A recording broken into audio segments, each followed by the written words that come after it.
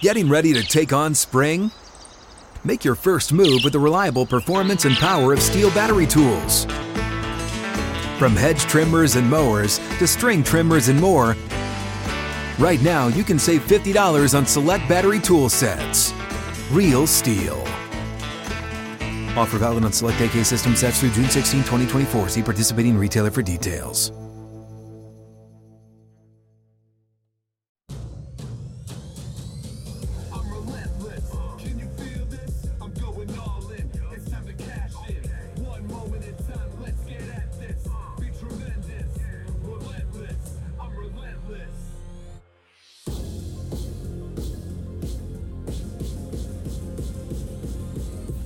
Here we go.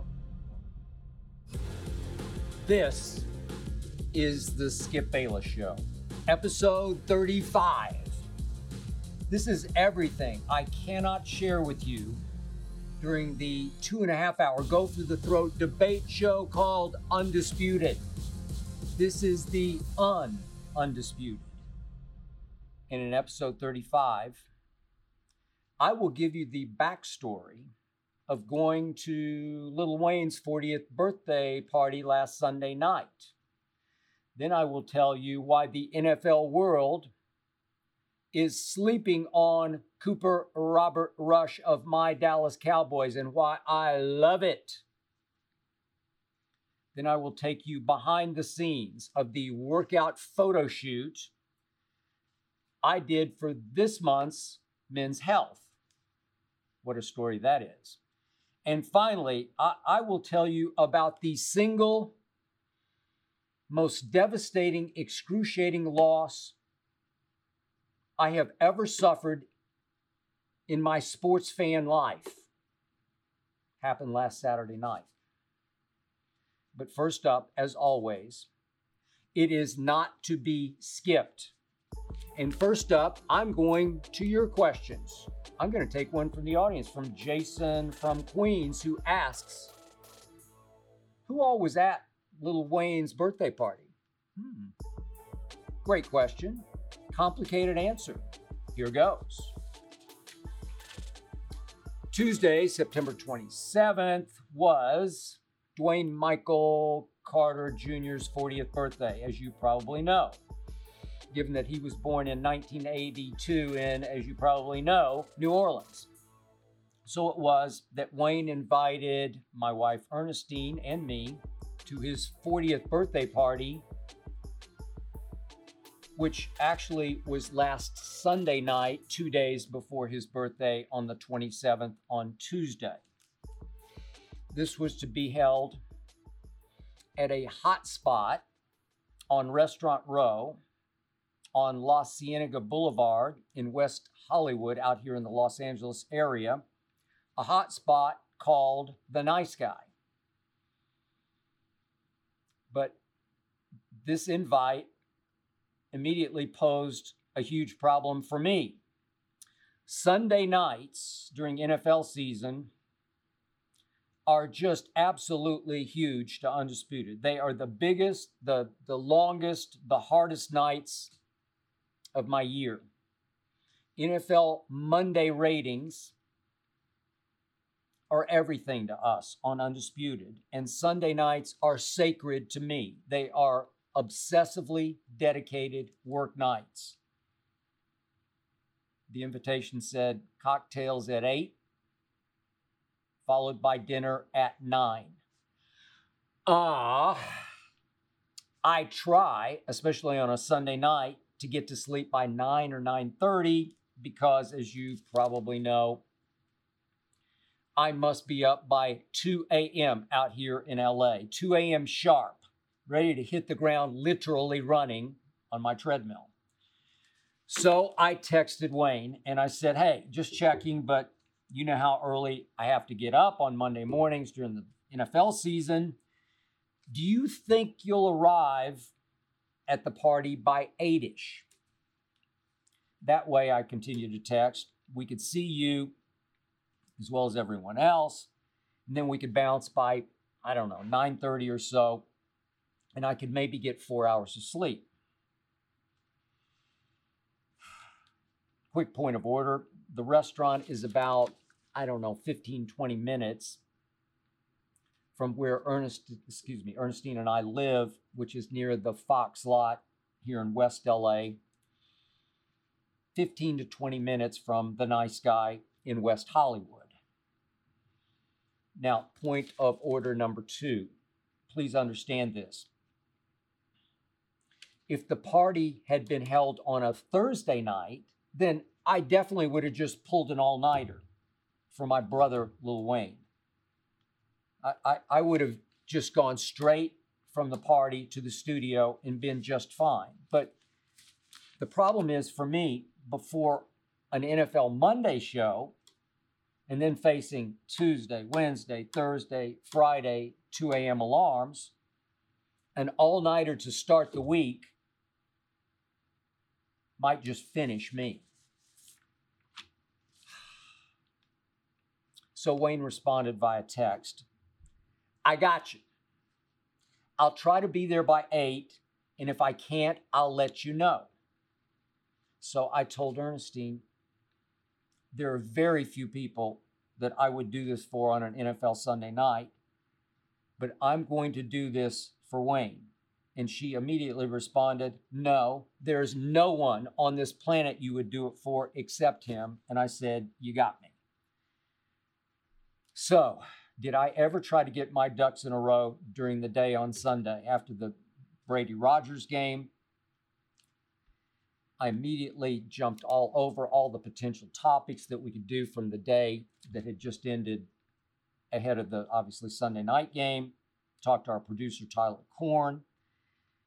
We went over this idea and that idea, this potential, that potential, before he called Shannon to get his takes.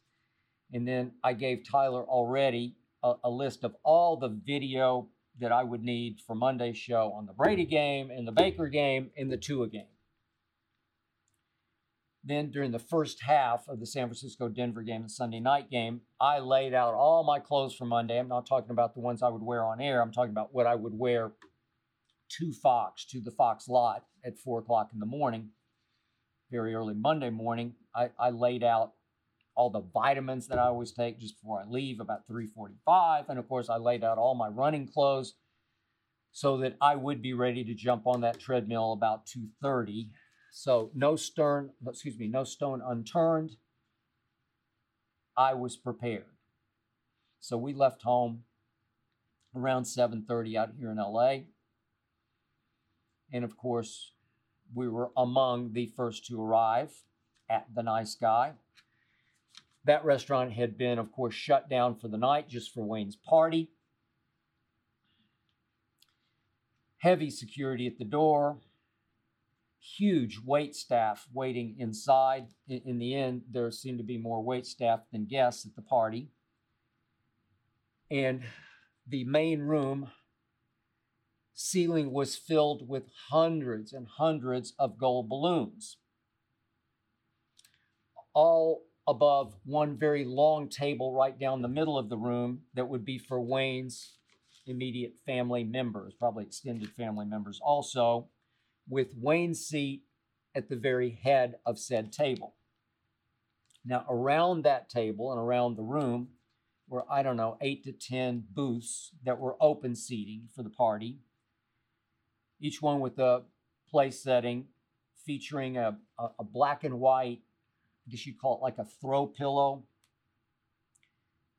with a logo just made for the party that said L over a W, with just over the inside tip of the W a 40, Lil Wayne 40. And at each place setting already, wrapped in cellophane, was a huge cookie, black and white icing, with the same logo inscribed. Each plate already had a dinner menu on it, featuring 3 entree options. You could go filet mignon, you could go smoked salmon, you could even go chicken parmesan if that's what you desired. This was going to be a very special night, and it was done 5-star right. So Ernestine and I chose a booth that was about 3 feet away from where Wayne would eventually come to rest and sit. And then it began. As more and more guests arrived, a parade of Wayne's close friends, family, came over to say hi and to talk some sports.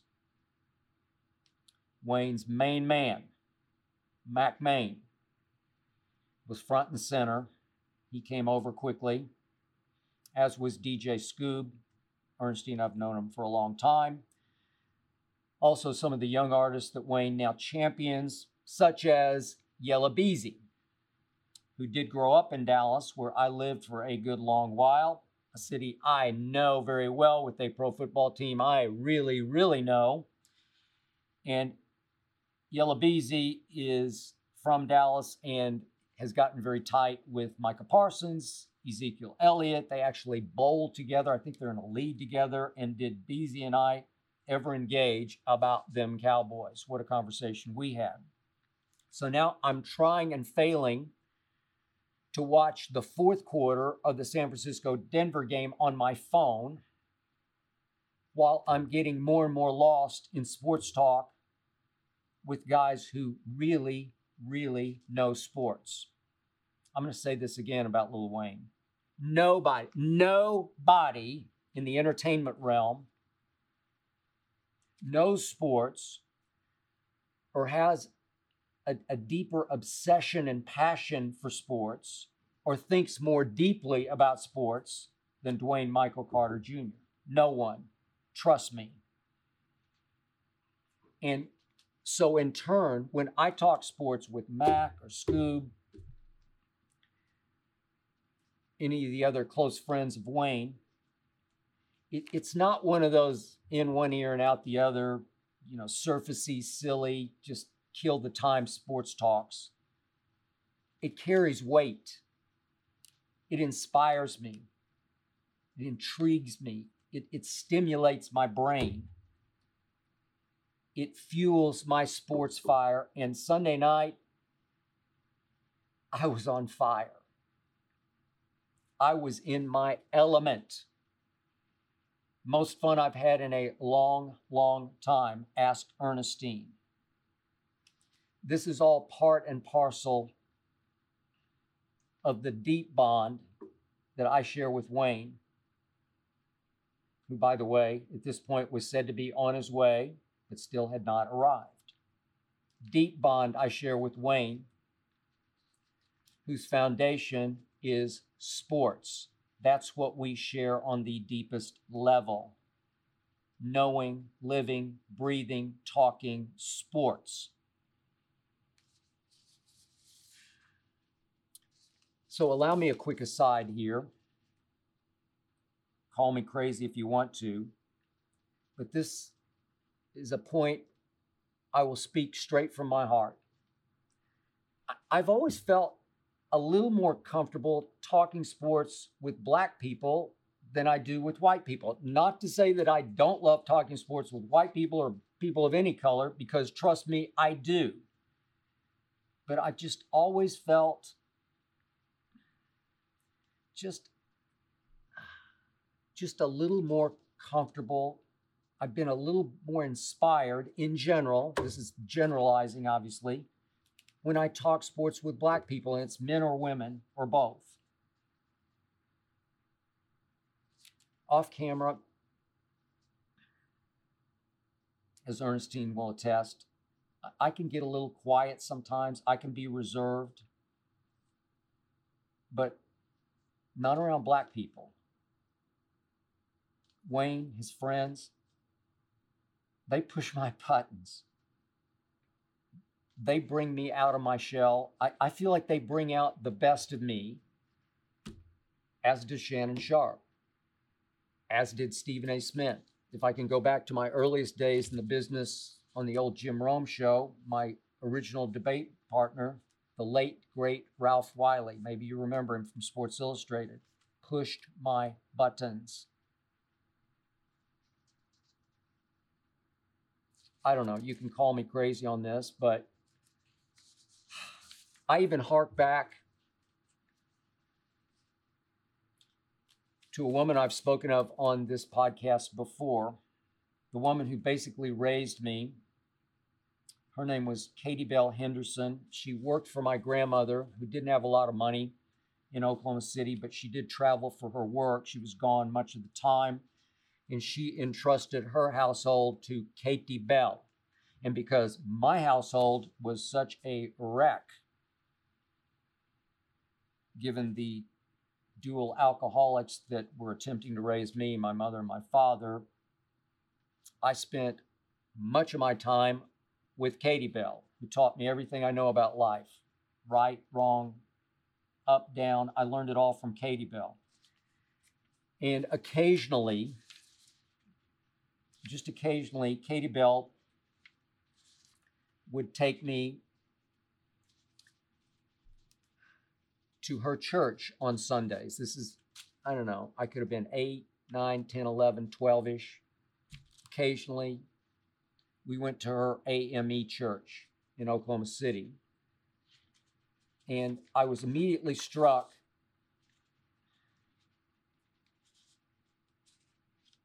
by Katie Bell's church because it was just so different than the Epworth Methodist Church that I attended. I was the only white person there, and they treated me like such a special guest. And the services were just so spirited and just so passionate and so emotional, so much more than the sleepy, dull, boring ones that I knew. And at Katie Bell's church, I experienced genuine tears of joy. And that congregation worshiped with all its might, with all its heart and soul. That inspired me. That stuck with me. And maybe, just maybe, crazy as it might sound, I look back and I feel like it set a tone for me in my career. And I've said this before, but the single greatest thing ever said to me in my career was on live TV from the great Isaiah Thomas, the one who's in the Hall of Fame, the one who played for the Detroit Pistons. He said to me once on First Take on live TV, "You'd be welcome in any barbershop, in any neighborhood in this country." Single greatest thing that ever happened to me in my career was that statement. Thank you, Isaiah. So obviously, I was deeply honored that Wayne did invite me and Ernestine to his 40th birthday party, but in a great weird way, I was thankful for the time I got to spend with his family and his friends before he arrived and obviously, naturally, became the center of attention. And even though I knew we wouldn't stay, his man Mac sort of walked me through the after dinner program that Mac had put together. Wayne is so blessed to have Mac Main as his manager, as his rock, as his guiding light, as his inspiration. Yeah, you can also argue that Mac is really blessed to have Wayne, but it's just as much vice versa. And to think that the two of them knew each other when they were in the 5-year-old range back in the 17th Ward in New Orleans. It's such a powerful partnership. But Mac did open up his phone and he showed me the birthday message videos he had been able to record. It was a cavalcade of stars. It just drove home to me once again just what a legendary superstar Wayne is at only 40 years of age. He's like a one-man, one-name Mount Rushmore. At least that's the way I view him, and it seems like so does everybody else, because I'm watching these tribute videos from Drake and Janet Jackson, 2 Chainz, Nicki Minaj, Floyd Mayweather, and even Barry Bonds. Barry Bonds. I'm watching Barry Bonds pay tribute to Lil Wayne, and I'm just naming a few. So Mac had a screen set up where Wayne could see it near the long table in the middle of the room so that he could absorb all these video tributes after dinner. And then Mac told me that he had managed to arrange for the great Keith Sweat to fly in just for this night as a show-stopping surprise for Lil Wayne, because Wayne has long loved Keith Sweat, been inspired by his voice, and especially by Don't Stop Your Love. That's his favorite song.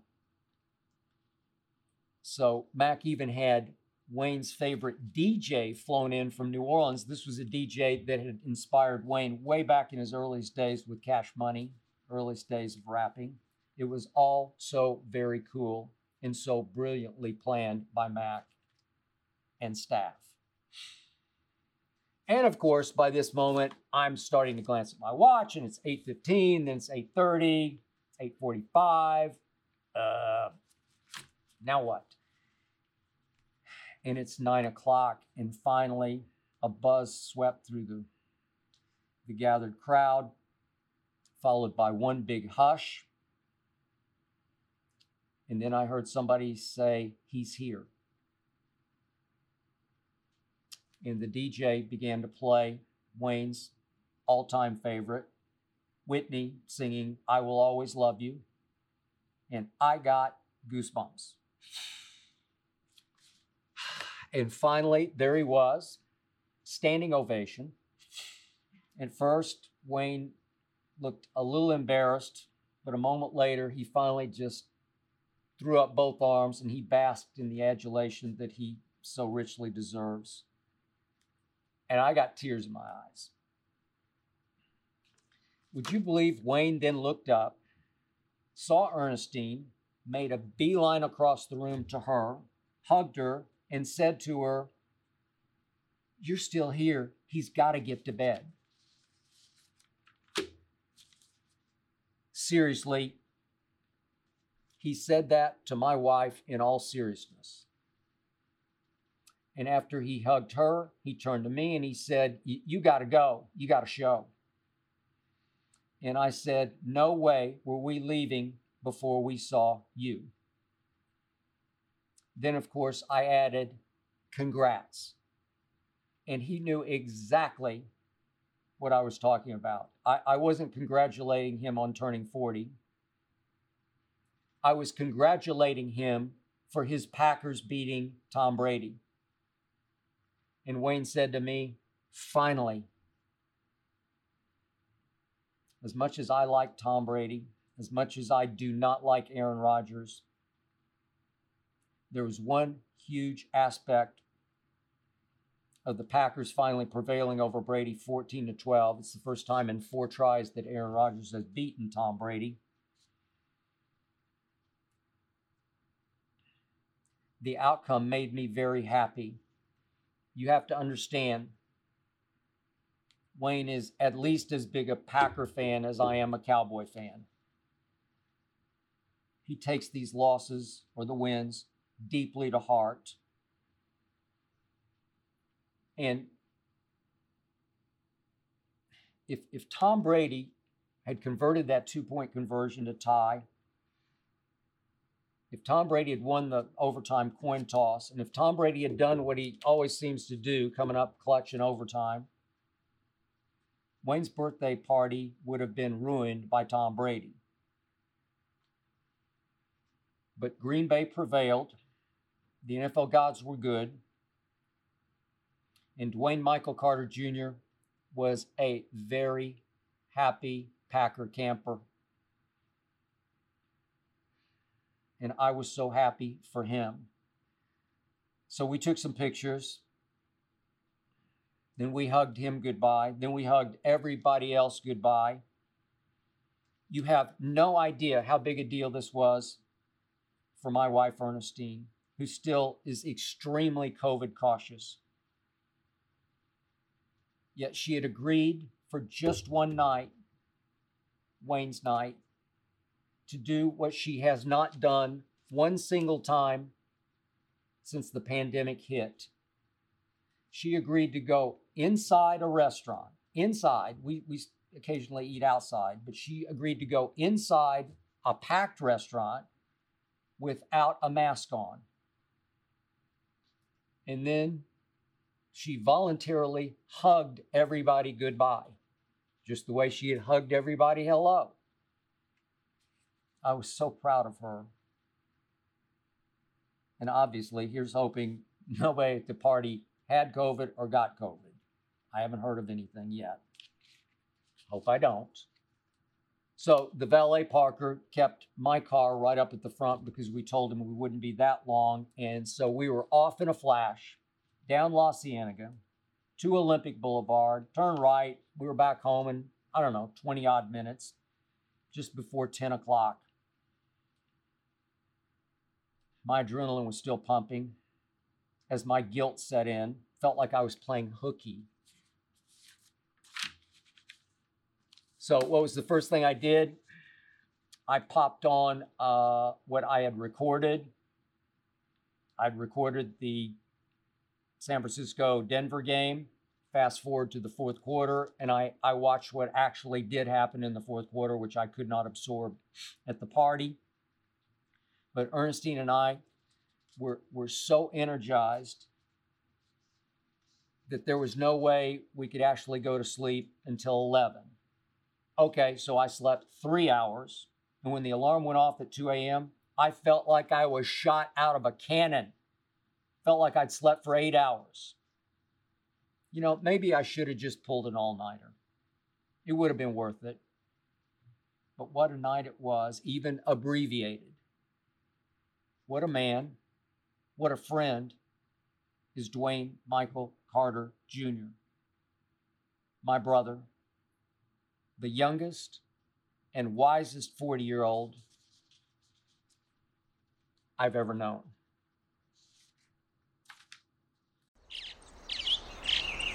Getting ready to take on spring? Make your first move with the reliable performance and power of Stihl tools. From hedge trimmers and mowers to string trimmers and more, right now save $30 on the American-made Stihl FS56 RCE trimmer.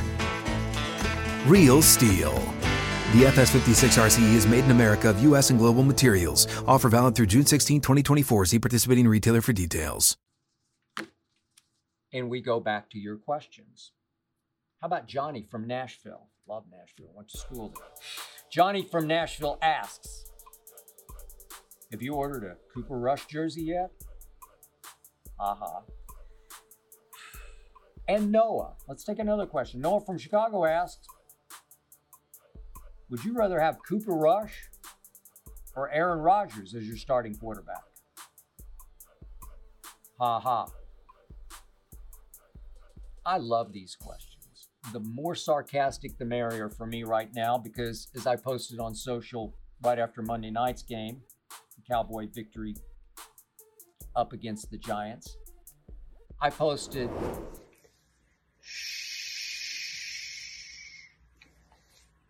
everybody is sleeping on Cooper Rush, and I love it. As you probably know, I first guessed Cooper Rush after Dak stunk on opening night against Tampa Bay. Then he got hurt, and it seemed like everybody in the world but me said, that's it, the Cowboys are done. Dance on their grave. I said, this rush to judgment is hilariously wrong because Cooper Rush can play. That's all I know. Cooper Rush can play. I can't sell his arm. I can't sell his mobility over Dak or certainly over Aaron Rodgers. He has the greatest arm talent ever. All I know is what I've seen. Not once or twice, but 3 times from Cooper Rush. Not once or twice, but 3 full games of Cooper Rush. I have seen him play 3 better games than Dak has played since opening night a whole year ago when he went down to Tampa after 0 preseason, coming off the career-threatening ankle surgery. And he went toe-to-toe, throw for throw with Thomas Edward Patrick Brady Jr. at Tampa The GOAT finally goated him 31-29, but I thought that was the greatest game Dak ever played. 403 yards passing, albeit in defeat. And that was that. Since then, I haven't seen anything remotely like that from Rain Dakota Prescott. Not remotely like that. And down the stretch last year, as you well know, he often stunk. 3 times I've seen Cooper Rush play wire-to-wire games with clutch finishes that eclipse anything Dak has done since that opening Thursday night game that kicked off last season, not this season. He stunk against Brady to start this season off on the opening Sunday night. 3 games from Cooper Rush. One on a Sunday night solo stage at Minnesota. One at home against the team that almost won the Super Bowl. And then, of course, one this past Monday night on the Monday night solo stage against the new-look red-hot Giants that many people thought would expose Cooper Rush, thanks to their new coordinator, Wink Martindale, who would blitz him into oblivion.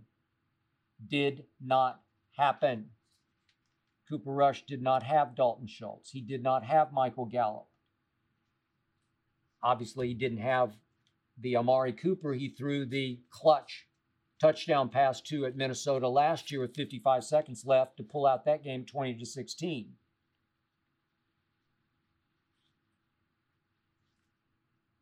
All he did up against the Giants in New Jersey was watch Saquon rock the house, escape for 36 yards, as the Giants roared back to take a 13-6 lead, and I seriously thought all was lost. It felt like a typical Cowboy disaster. There was a horrendous uncalled pass interference in the end zone that cost them 4 points because they had to take a field goal. And then CeeDee Lamb had dropped what looked like it was maybe a touchdown pass, at least down inside the 5. Cost them 7 more points. Looked like a disaster. And Cooper Rush said, I got this. 2 straight drives. He goes 12 of 13 on those combined drives for 129 yards in just 2 drives. And all of a sudden, Dallas was back on top 20-13. That was that. Flash in the pan? No. Real deal. Cooper Rush. I can't quite explain it.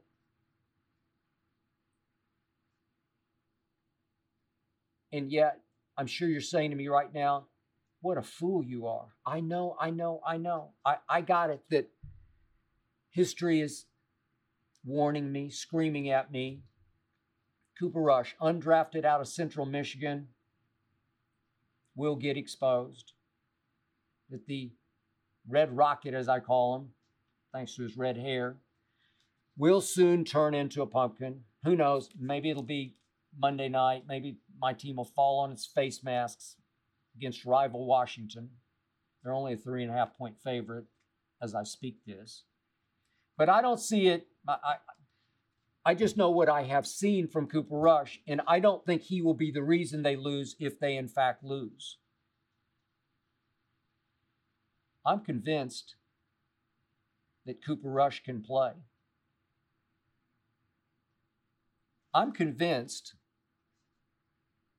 that in 3 games he's shown to be more clutch than I've ever seen Aaron Rodgers be clutch. Have you watched Aaron Rodgers postseason? I know Cooper Rush hasn't played a postseason game yet, but I just got a feeling that he would come up more clutch than Aaron has.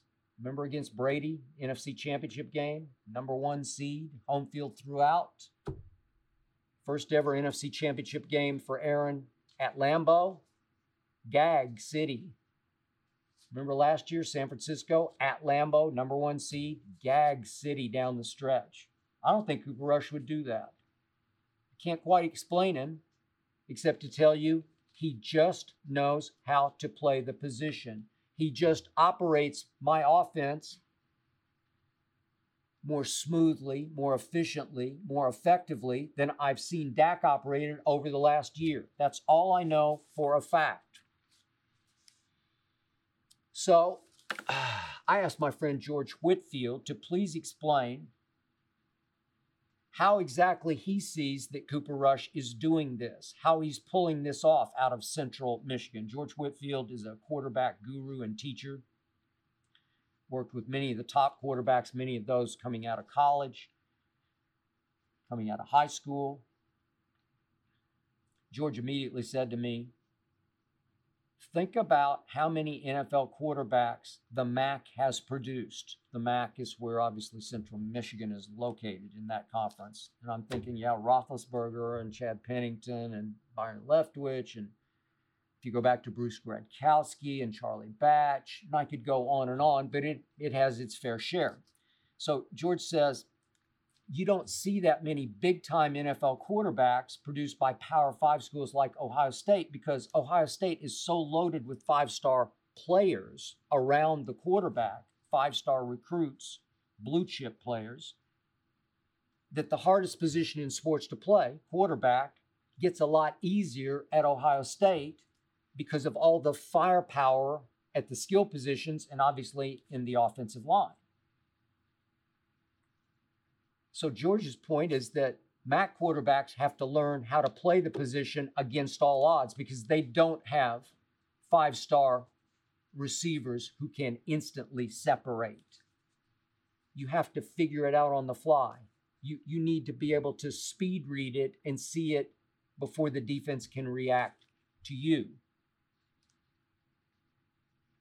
Cooper Rush is just finding open receivers and delivering catchable footballs right on the money before the defense can react or before pass rushers can get to him. The Giants threw kitchen sink at him. There were extra rushers almost every play. There were free rushers in his face all night long. And it shocked me. Cooper Rush never got sacked, because he was anticipating and getting rid of the ball with accuracy before he could get hit. He would get hit on follow-throughs, but not hit during his delivery. It's been a long time since I've seen anything quite like it.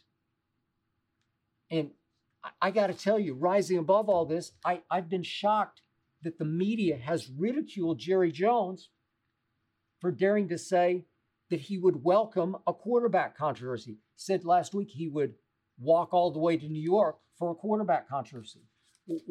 That is the single most obvious and right thing Jerry Jones has ever uttered in his football life, ever. Sure, he would welcome it because that would mean Cooper Rush would keep winning games. I'm not predicting this, but hypothetically, what if he does take care of business against Washington? What if he's pressed into service to come out here to LA to play the Rams the next week? Or dare I say, to go to Philadelphia on a Monday night the following week? What if, not predicting this, what if he continues to win? Well, obviously, a quarterback controversy would ensue. I think we already have a quarterback controversy because Dak is now on the hot seat if they hand him his job back, whenever that might be. I don't know. He said he might even play against Washington. I doubt that, but let's say it's against the Rams. Well, you better perform, big guy, because we got to see how the other half lives. We got to see Cooper Rush perform at a level you haven't for the longest time, the longest, hardest time.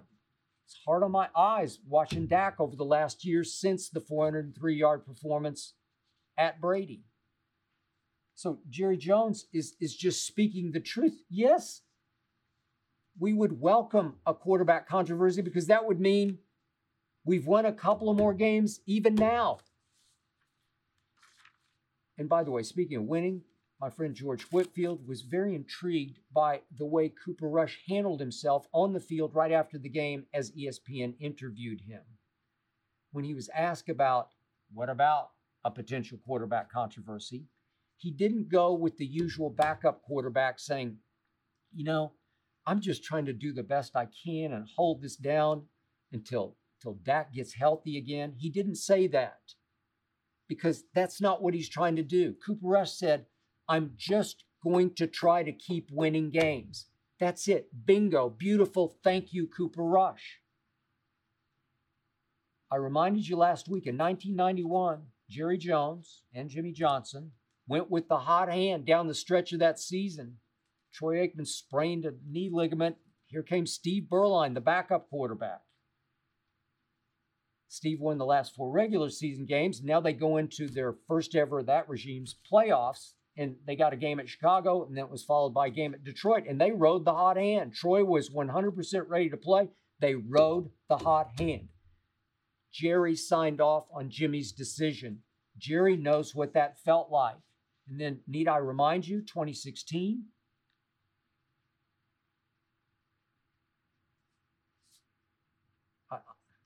there was this guy. Do you remember this guy out of Eastern Illinois?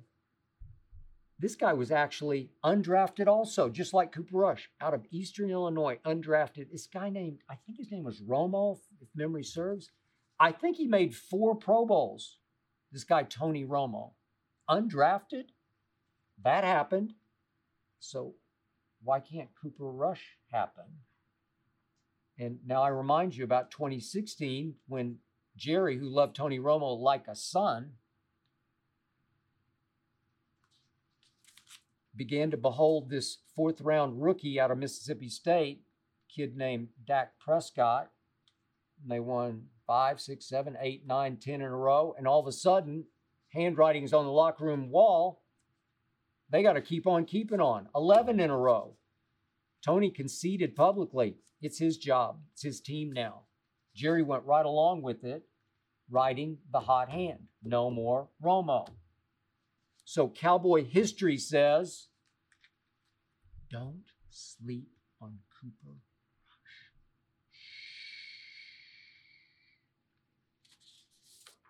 We're driven by the search for better, but when it comes to hiring, the best way to search for a candidate isn't to search at all. Don't search, match with Indeed. If you need to hire, you need Indeed. Indeed is your matching and hiring platform with over 350 million global monthly visitors, according to Indeed data, and a matching engine that helps you find quality candidates fast. Ditch the busy work. Use Indeed for scheduling, screening, and messaging so you can connect with candidates faster. And Indeed doesn't just help you hire faster. 93% of employers agree Indeed delivers the highest quality matches compared to other job sites, according to a recent Indeed survey. Join more than 3.5 million businesses worldwide that use Indeed to hire great talent fast. And listeners of this show will get a $75 sponsored job credit to get your jobs more visibility at Indeed.com/Bayless. Just go to Indeed.com/Bayless right now and support our show by saying you heard about Indeed on this podcast. Indeed.com/Bayless. Terms and conditions apply. Need to hire? You need Indeed.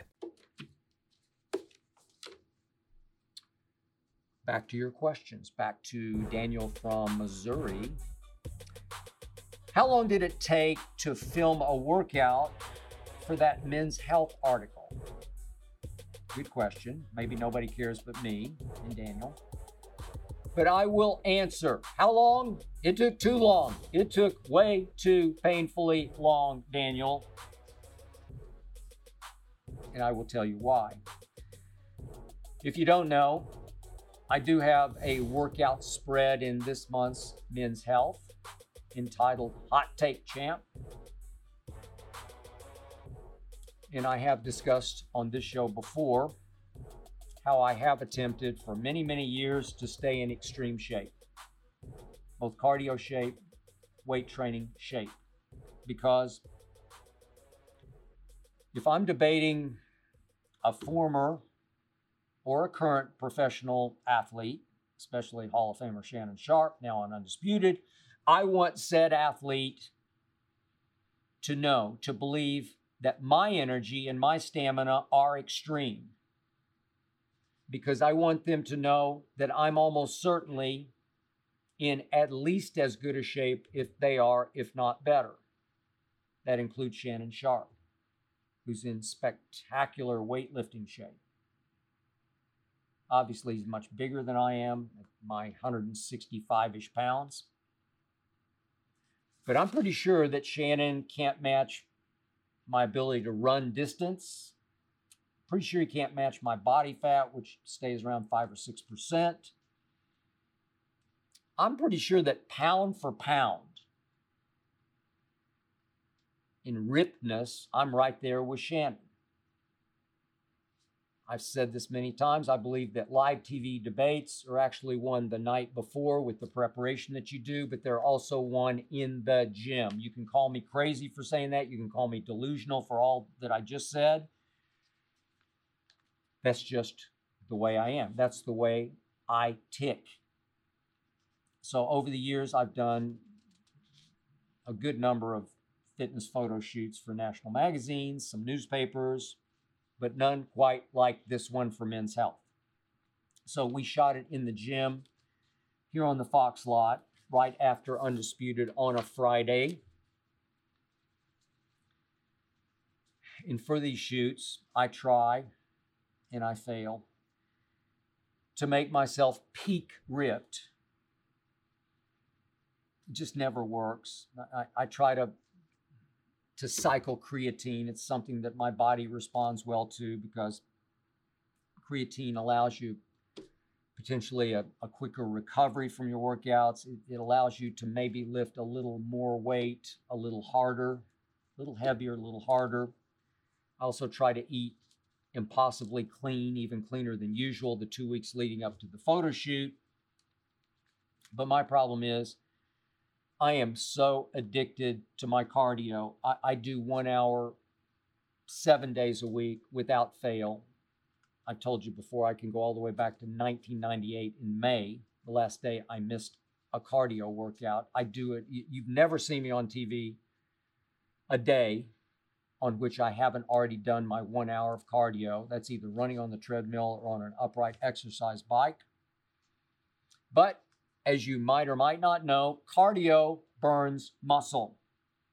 So my cardio addiction, which is my morning rocket fuel, my cardio addiction always wins out over my photo shoot vanity. Every time it wins out.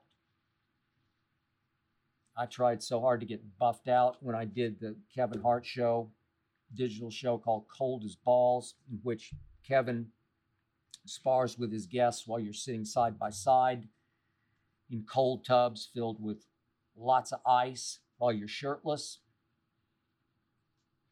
I tried hard, and then when I saw the video of me versus Kevin on his show, I was horrified. I looked so wimpy skinny, horrified. And I wasn't real pleased with how I looked before and going into this Men's Health shoot. So in the gym with me that day, there were 2 cameramen. One was shooting still shots, the other video. There was a Men's Health on-site producer and coordinator. There was the Men's Health writer who would interview me after the photo shoot. And then watching over me, trying to save me from myself, was our Fox PR whiz, Ann Pennington. Thank you for all you tried, Ann. Tried and failed. But they wanted me to do a combination of the 2 workouts that I alternate every Monday, Wednesday, Friday, Monday, Wednesday, Friday. That's chest and back one day, the next day, shoulders and arms. So they chose the most photogenic combination of the best movements of the 2 combined workouts. So let's say we started with standing chest presses at the Universal Machine. And I would do set after set, after set, after set, after I set, as they clicked away. Could you try this? Could you try that? Set after set, after rep, after rep, after rep, until I finally, fatefully, reached complete failure. At which point the videographer says, hey, could you do a few more for me? Because I got to shoot the video from a little different angle. We got to relight it. We got to do this. And I'm thinking, I don't think I'm capable, but I'll try. So Ann Pennington valiantly attempted to save me.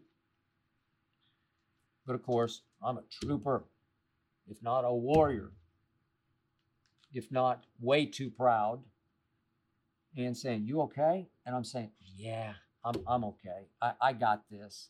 I was not okay. I just kept banging out rep after rep, cranking out set after set, more and more weight, because my vanity was killing me. I didn't want to reduce my weight so that you'd look at the video and say, what a wimp he is. I protected my ego, but not my shoulder, which for 3 months after this photo shoot required nightly icing, all kinds of over-the-counter Voltaren gel, which anti-inflammatory. I'm pretty sure something's seriously wrong in my shoulder, but I keep muddling through. By the way, the photo shoot was about 6 months ago, because that's the lead time required for these things for most of these magazines. So then we obviously move to bicep curls, and then we do tricep pull downs, and then we do full body pull ups, and on and on and on. I did take a quick look at some of the pictures digitally just a moment after they were shot, and some I actually like. But of course, I have and had no control over which shots actually got chosen for the magazine, the print version, the digital version, or even the video version. And naturally, I was in the end very disappointed that more rip shots weren't included in the magazine spread. Occasionally, my wife Ernestine says, "Let me take a picture of you doing this or that." And I posted a few on social media, because every once in a while she just catches that rare, lucky, perfectly lit shot that makes me say, wow, I had no idea I could look like that. There's no trick photography involved. It's all me, all completely real and natural. But of course, none of those kind of shots made it into Men's Health. They also did take a video of me running on the treadmill, a chunk of which was used in the video that they posted along with. It accompanied the print spread. By the way, the video was sensationally done. I was impressed. But the glimpse you see of me running on the video on the treadmill looked like I was just in the warm-up stage. It was maybe a 10-minute run that I did for them, but I got faster and faster and faster. In minutes 8, 9, and 10, I was flying up to 8 miles an hour. If you know treadmill running, it's pretty fast. At least it's fast for me. I think they showed me going 4 miles an hour, and I was humiliated. Again, ego crushed. Shoot went on for a good 2 hours. I was all-time exhausted. It was easily the longest, toughest, hardest workout of my workout life. Hey, at least I didn't have to go home and lift weights like I always do after Undisputed on Friday. But then I got to, or had to, sit down with the Men's Health writer for an hour and a half as he grilled me about my workout obsession. It was a long day. Was it worth it? Sure it was. I was honored that they chose me, but do I wish they'd chosen more of my ripped photos? Well, sure I do. I was just hoping that Shannon Sharpe would be a little more intimidated by the pictures they used.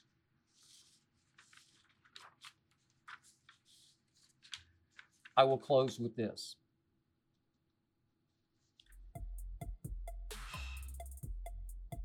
A quick note on the single most excruciating, horrifying, devastating loss I have ever suffered as a fan. This was last Saturday night. I've told you before, to quote the Oklahoma Sooner fight song, I was sooner born and sooner bred, and when I die, I'll be sooner dead. I grew up in Oklahoma City. I was born into Oklahoma Sooner football fandom and culture. That team has meant so much to my state, especially after back in the day, the Grapes of Wrath portrayed my state is so backward. Our calling card, our claim to fame nationally became Sooner football. I have lived and I have died with Sooner football. I lived and I died with my previous coach, Lincoln Riley, whom I now call Stinkin' Lincoln, because I'm still convinced that down the stretch last year, starting when we were 9-0 going to Baylor, Stinkin' Lincoln obviously was already negotiating with USC to come out here to Hollywood to coach the Trojans. And he weirdly, mysteriously, inexplicably yanked Caleb Williams to start the fourth quarter of that winnable game at Baylor. I still haven't gotten over that. Then they barely beat Iowa State. Then they pretty much stunk it up at Oklahoma State in the Bedlam game and lost that and lost the season. And I'm convinced that Lincoln had more important things to do, negotiate with USC. Stinkin' Lincoln left us high and dry. Obviously, he ended up taking Caleb, and it seemed like half the team with him. Right through the transfer portal, right out here to Hollywood. Way to go, Stinkin' Lincoln. But did he leave us for dead? I thought not. Not after I watched Oklahoma's first 3 games this year. I saw things I hadn't seen since the early days of Bob Stoops coaching my Sooners. I saw Brent Venables actually coach something called defense. We actually had a defense. Defense was an afterthought for Stinkin' Lincoln. And right on cue, each of his years, even though he had Baker and Kyler, and Jalen and Caleb, even though he had those star quarterbacks, Heisman's everywhere. I thought Caleb should have won the Heisman last year if he just left him in the Baylor game. Start the fourth quarter, he would have pulled it out. But every year through that stretch with all those great quarterbacks, we would always blow one game. And it would be like 55-52 because we played no defense. Didn't care about defense. Brent Venables lives for defense. I loved his press conferences after the first 3 victories that opened the season. He's so open, so passionate, so real, so unlike Stinkin' Lincoln, who was always so paranoid with the media, so guarded, so distant. So I thought, this is our year to show him up. I wanted my team to win every regular season game because I could see my team had the ability with Dylan Gabriel, our transfer at quarterback, to win every stinking game this year with defense as well as offense. And I wanted to meet Stinkin' Lincoln's team in the national semifinal. I don't know, maybe in the national championship game, and show him up and prove him wrong and make him look silly. I saw it coming. It looked so great the week before at Nebraska. We got this. We played defense. And here came K-State, which has owned us recently. But I thought, no, this will be different. Everything feels different. This is Brent Venables, who learned his football while playing at Kansas State and coaching at Kansas State. We got this. We got it. I have never in my life been so blindsided, so dumbfounded by the outcome of a football game than I was by that one. Adrian Martinez made us look silly. Adrian Martinez rushed the ball 21 times. He's a quarterback, by the way. Rushed the ball 21 times for 148 yards. It's the same Adrian Martinez who played for Nebraska last year, who came to Norman with the Cornhuskers. And he ran the ball 17 times for 34 yards. What? 17 for 34? Versus the other night, 21 for 148. And when we had a ghost of a chance late in the game, 2.5 minutes left. K-State's pushed back to 3rd and 16 at their 41-yard line. 3rd and 16. I'm thinking, okay, now we got this. Adrian Martinez escapes while they're spying him. Finally, they were spying him. And he beats the spy up the left sideline for 55 yards. Down to the 4-yard line. And then he took it home. Took them home. Back to Kansas State with yet another shocking upset over my Oklahoma Sooners.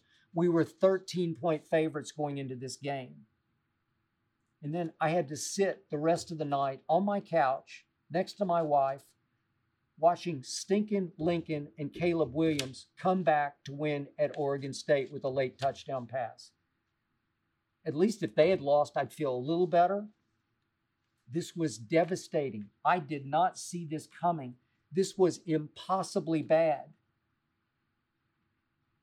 Kansas State rushed for 275 yards against a coach, a former defensive coordinator at Oklahoma and Clemson, who I thought really could coach up a defense.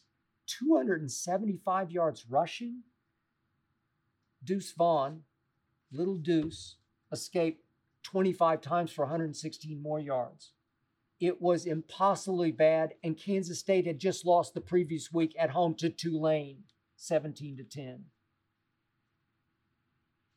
Adrian Martinez had rushed 13 times for 59 yards against Tulane, and he went 21 for 148 against my Sooners. Never, ever in my life have I been more rocked and more shocked by an outcome. Never, ever. I will never recover from that. Our season almost certainly is lost. I know we've escaped before with a one loss, but somehow this one was so bad at home. The final was 41-30. We gave up 41 points at home to Kansas State, who had lost 17-10, scored 10 against Tulane. It's such a bad loss, they'll never overcome it. And I'll never get over it. Never, ever, until I'm Sooner dead. That's it for episode 35. Thank you for listening and or watching. Thanks to Jonathan Berger and his All-Pro team for making this show go. Thanks to Tyler Korn, my man Tyler, for producing this show. Please remember, Undisputed, every weekday, 9:30 to noon Eastern Time. The Skip Bayless Show, every week.